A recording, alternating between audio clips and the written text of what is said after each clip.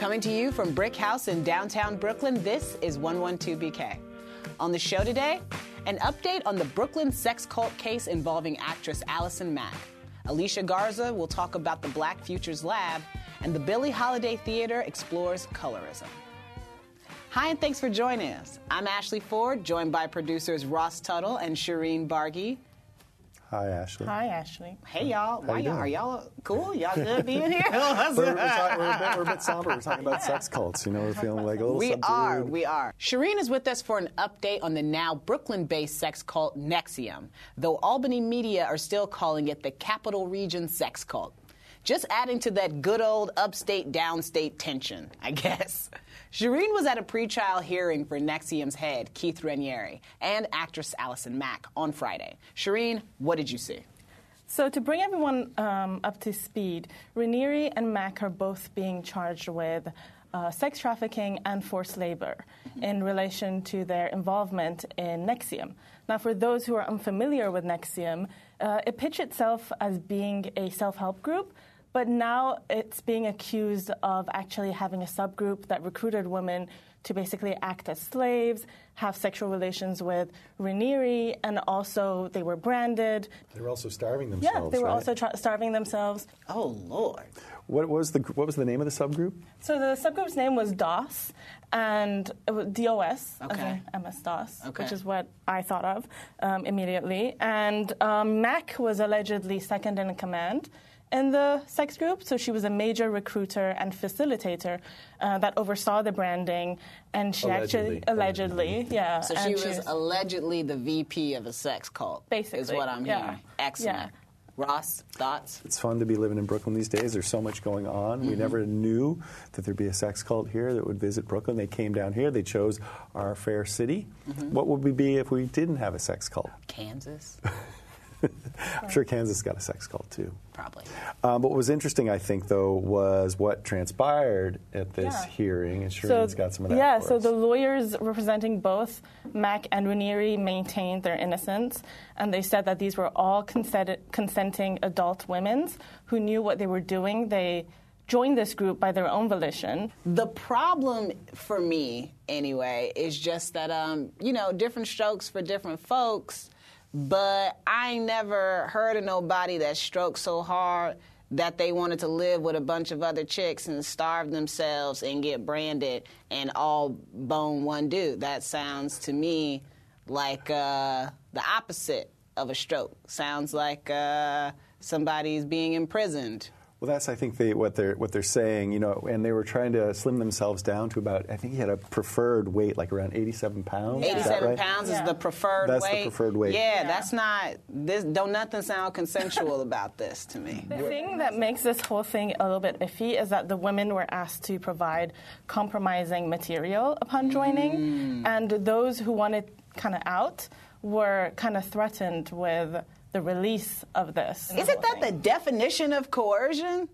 Is I use some, information or my influence over you to get you to do something that you don't actually want to do? I just don't know if they've established that yet, and I guess we'll see, because, but right now, what the lawyers were saying... So the lawyers were saying they were asking for bail, but the prosecutor said there's no amount of bail that would satisfy them because of the seriousness of the charges. So... And I think they're also worried he's a flight risk, because they did have to pick him up in Mexico the first time around after the first story came out. And also, wasn't it Frank Parlato, who we spoke to on the phone, Yes. who's the whistleblower, who said that, there are all these sex slaves who are going to be mobilized to come out and really throw a wrench in the works. So I think they're kind of worried about the prospect of that. That is terrifying. I mean, can you imagine legions of sex slaves coming to his defense somehow? I'm pretty sure two of them were there at the courthouse. At the courthouse? Yeah, at the courthouse. Two of them were there. I didn't really... How did you identify them? Were they 87 pounds?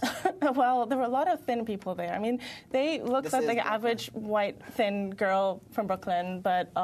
this could have just, Yeah, but the prosecution did also told the judge that an additional indictment will be coming, and more people will be charged. Tell us about the lawyers for the defense, because I understand the main defense lawyer is someone who advertises himself as handling complex criminal cases? So one of the main defense lawyers had a list of very interesting clients that included Martin Shkreli, Dominique Strauss-Kahn, and last but not least, a Brooklyn rabbi who was accused of using cattle prods to torture reluctant Orthodox Jewish husbands into giving divorces or gets to their wives. Cattle prods. Cattle prods. So we've got like a cattle theme going on with like the branding and the prodding and the husbandry. Basically, yeah. So the lawyer Forced asked... husbandry. Forced husbandry. Allegedly. Alleged forced husbandry. Mm-hmm. Yeah, the lawyer asked for a speedy trial, but the judge set the date for October 1st, and the next hearing will be on June 12th. Oh. And you'll be there? Yep. And next time you'll even be better at identifying who the sex slaves are? Alleged Probably. sex slaves? Yeah, Okay. I just have to... We believe in on you, that. Shireen. Do your best identifying Will do. the sex slaves. Won't let in the you down. crowd. Well, Don't let me They're down. going to be your sources. That's where you're going to get inside. You're going to get the real dope from them. Absolutely. Shireen, thanks for the update. Coming up, a conversation with one of the Black Lives Matter founders, Alicia Garza, on her latest project to harness black political power. And then we'll hear about racism and colorism in a new play at the Billie Holiday Theater. Don't go away.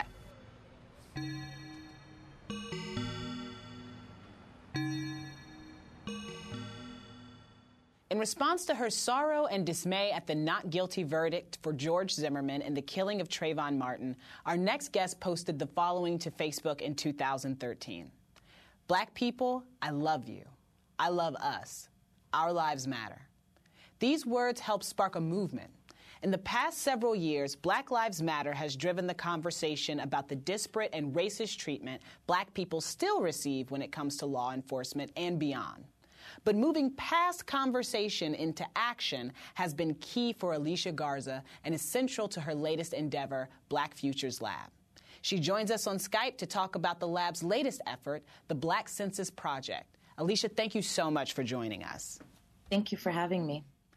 The first question I just want to ask you about is, since the last election, what have you learned about progressive versus conservative politics? You know, also just the state of politics in this country.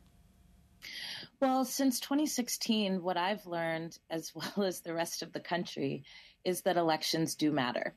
And one of the things that feels really important that I think we need to talk about as it relates to elections is that it's not just about elections. It's actually about political power. Mm-hmm. And when I'm talking about power, what I mean is the ability to make decisions over our own lives, the ability to determine where resources go, the ability to set the narrative about who we are and who we can be. And I also mean the ability to reward or punish based on whether or not an elected official or a representative is actually carrying out the agenda that their constituents want them to do. And so that's really why we started the Black Futures Lab, because we believe that Black people deserve to have the things that all people deserve. And in order for us to get that, we need to build independent, progressive Black political power. Talk to me about Black Futures Lab. How are you going to use this project to create what you're looking for here? Well, the Black Futures Lab is a new way of engaging Black people around issues that we care about and influencing legislators and decision makers to carry out that agenda. But we are also looking at a bigger question, which is, how do Black communities govern ourselves? It's not enough for us to elect representatives who then actually don't feel accountable to us. They feel accountable to the people that are raising money for them, to corporations who are influencing their decisions. And so what that requires of us is that we get organized and that we get creative in a moment where many people are very cynical about politics. I, too, am cynical about politics, but quite frankly, I'm not cynical about power. No. And so the Never Black that. Futures Lab is a series of interventions that aims to build power in cities and states for Black communities, for the things that we care about, so that we can have a Black future. Talk to me about some of the different initiatives that Black Futures Lab is putting out in order to help you meet that goal. Sure. Well, our first initiative is the Black Census Project. And as we speak, we are talking to 200,000 Black people across the country about our experiences with the economy, with our democracy, with our criminal justice system, with our society. And more importantly, we are asking Black people, what are the solutions that we want to see to address the challenges that our communities face? What I'm so excited about in terms of the Black Census is that we're talking to all Black people who live in rural areas, Black people who are immigrants, Black people who are incarcerated and formerly incarcerated, Black people who are lesbian, gay, bisexual, transgendered. We really believe that in order to change politics and build power, we have to address the ways that our communities are complex and layered. And so to do that, we've launched the census online. You can take it at blackcensus.org. And we're also training 100 Black organizers in partnership with Black-led grassroots organizations in 20 states across the country to make sure that the census gets to the communities that are the hardest to reach. When we're done, we'll be using that data to influence the ways that institutions engage our communities.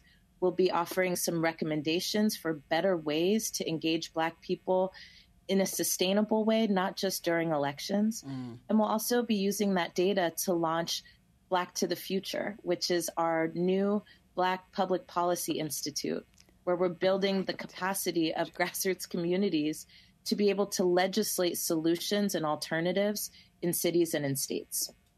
Black to the Future. I love that. Isn't that you know so I'm good? ready for that. I'm already ready for that. I'm wondering, though, I feel like whenever I hear about something like this happening, I feel like we've had a couple of false starts with people who wanted to put out large-scale projects that would help engage Black voters, inform Black voters, empower Black voters, and people donate a bunch of money or something like that, and then the thing disappears and you never hear anything else about it. And I'm wondering, from those past false starts or failings, are you receiving any pushback from people or any critiques at this time? Well, I think what's real is that people have a lot of reason to be cynical. There's a lot that's going wrong in this country right now.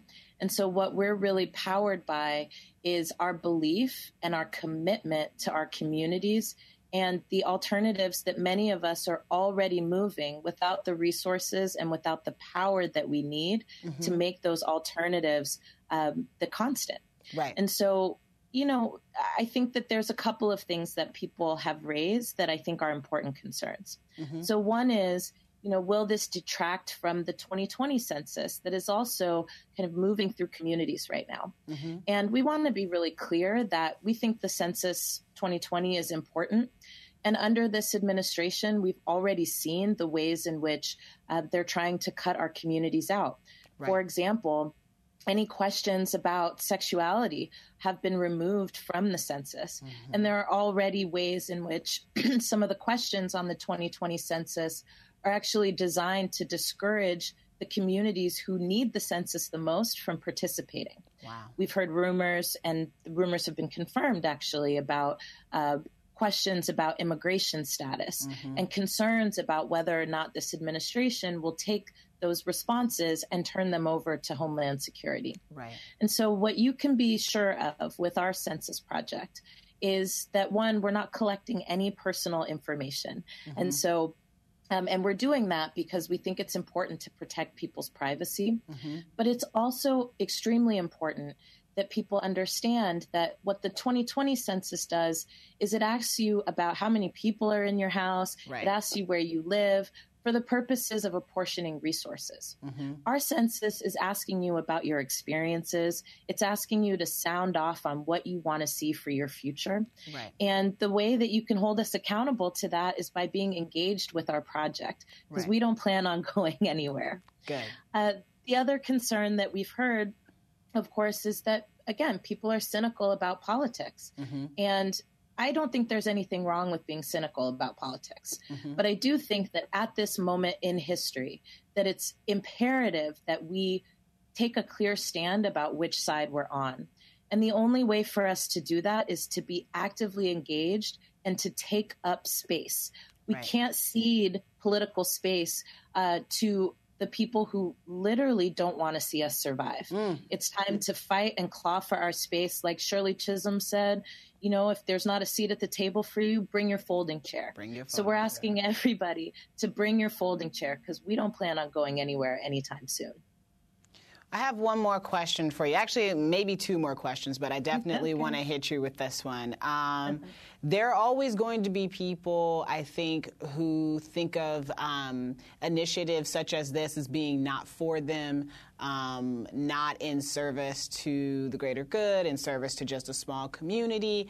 Are you at all, you know, and I know this seems like a silly question, but I have to ask, are you concerned about, you know, people who might see a project like this as in some way divisive? Like, is there room for it to be inclusive? But when I hear you say Black and LGBTQ, I think inclusive. I think you're talking about across socioeconomic status. You're talking about a lot. So just wanted to get your thoughts on that.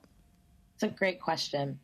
So we've taken a lot of steps to make sure that people don't get left behind. And we're ready to take additional steps in any places that we've missed. So, for example, we've talked about really wanting to make sure that Black people who are immigrants get to participate in this survey and in this process. And that's why we've translated the survey into 8 languages that are commonly spoken by a number of Black communities that live here in the United States, so that nobody is left behind. We hear that, you know, folks who are incarcerated often get left out of these kinds of projects, which is why we're partnering with organizations that work with people who are incarcerated in jails, in prisons, to make sure that we get the census inside the walls, so that we can really hear from people who are being directly impacted by the criminal system what it is that you dream of for your future. And there's more that we can do. So we would encourage you to send your suggestions about how we can be more inclusive to us at the Black Futures Lab. And to do that, you can just go on our website, blackfutureslab.org. Alicia, that actually is my last question. That's all I have time for, but it's been fantastic talking to you. And I want to wish you the best with Black Futures Lab. Thank you so much. We're excited to be on, and our first organizer training kicks off in Detroit in just a week, so we'll let you know how it goes. Please do. Looking forward to it. Yes, thank you. Have a great day. You too.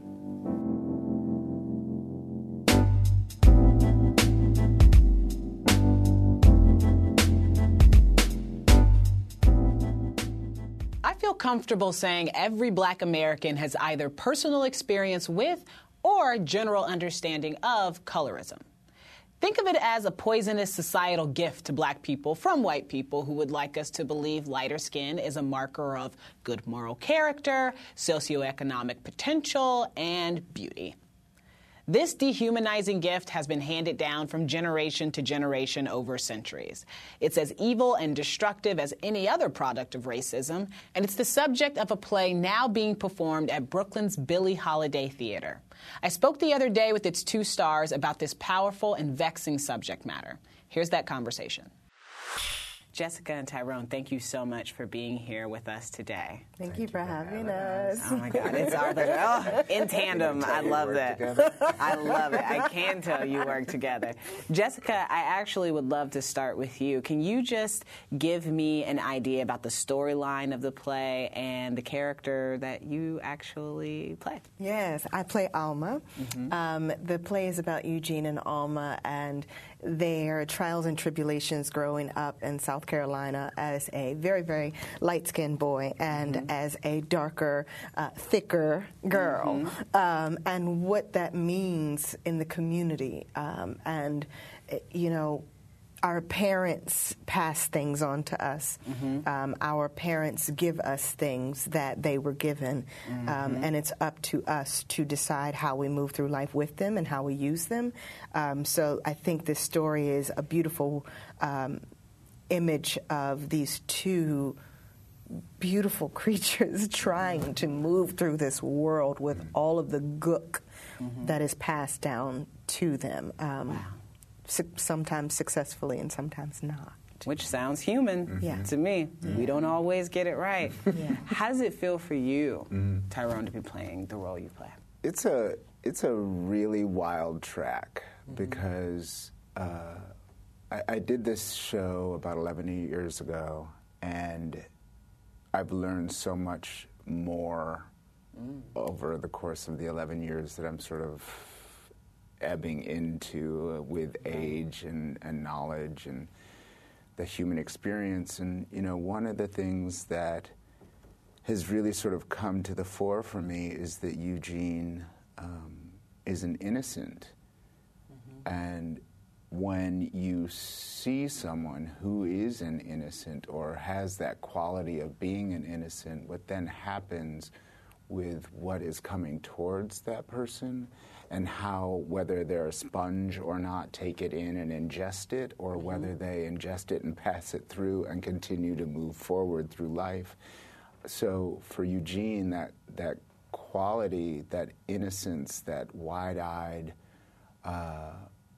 lifestyle has sort of opened him up to so much more until it all just comes crashing down back on top of him again. But that's how Eugene found Alma, and that's where the love story begins. How do you even begin to prepare to play a character like Eugene? You know, today we had an audience, and we had a talk back afterwards. And, you know, for me, I always sort of mention my father when I speak of this piece, because my dad died 11 years ago, and that's the first time I did this role, and he was a big man. You know, he was an ominous presence in the house. And one of Eugene's first lines is, "My father was a big, big man." And so with that in mind, you know, I always, no matter what, sort of take the text, the written word, as the written word, and then move from there. But with life experience pushing up behind it, you know, with this particular version of the play that I'm doing, it comes with that weight of life's lessons learned, but, you know, it's also a hefty piece of text. Yes. You know, yes, it is. It's Dale, and Dale's writing is beautiful and lyric and musically inclined in in the way it rolls and rewinds and sort of comes back at you and then snatches your heart and runs away from with a little while, you know? And tell me, what are some of the obstacles for you of playing Alma? Well, as a black woman, and as a black woman who has always grown up that was just a little bit thicker than the other girl, was just a little bit, you know, darker than she wanted to be, and in some cases a little bit lighter than she wanted to be, or in some cases a little bit, you know, thinner than she wanted to be. And, you know, to go through the world as a black girl with all those things that are put on you, and to have this character who is just hit daily from the time she wakes up to the time she goes to bed with, you're too black, you're too ugly, you're too fat, you're too poor. Right. You're just all these things. And to have this individual fight with a smile on her face and get through in the way she does is so inspiring to me. Wow. Because, you know, I still remember the little girl who got teased going down the hallway, you know, who they would sing the Oprah song, the Oprah theme song when I would walk down the hallway. You know, when, you know, another light-skinned girl that had this long, beautiful hair that I remember till this day, they treated her like a princess. So I was taught from day one where I sit on the totem pole of beauty.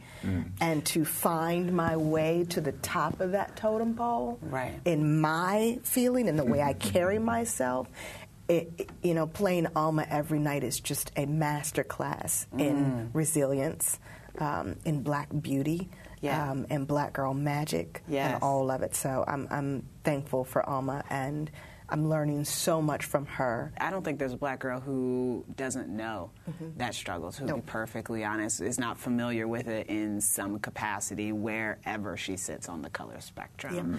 But it is different for dark-skinned girls and deep brown girls. Can you tell me, how does this play attempt to address that conversation specifically?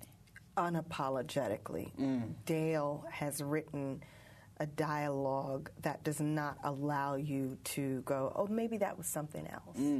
Or maybe she meant something different.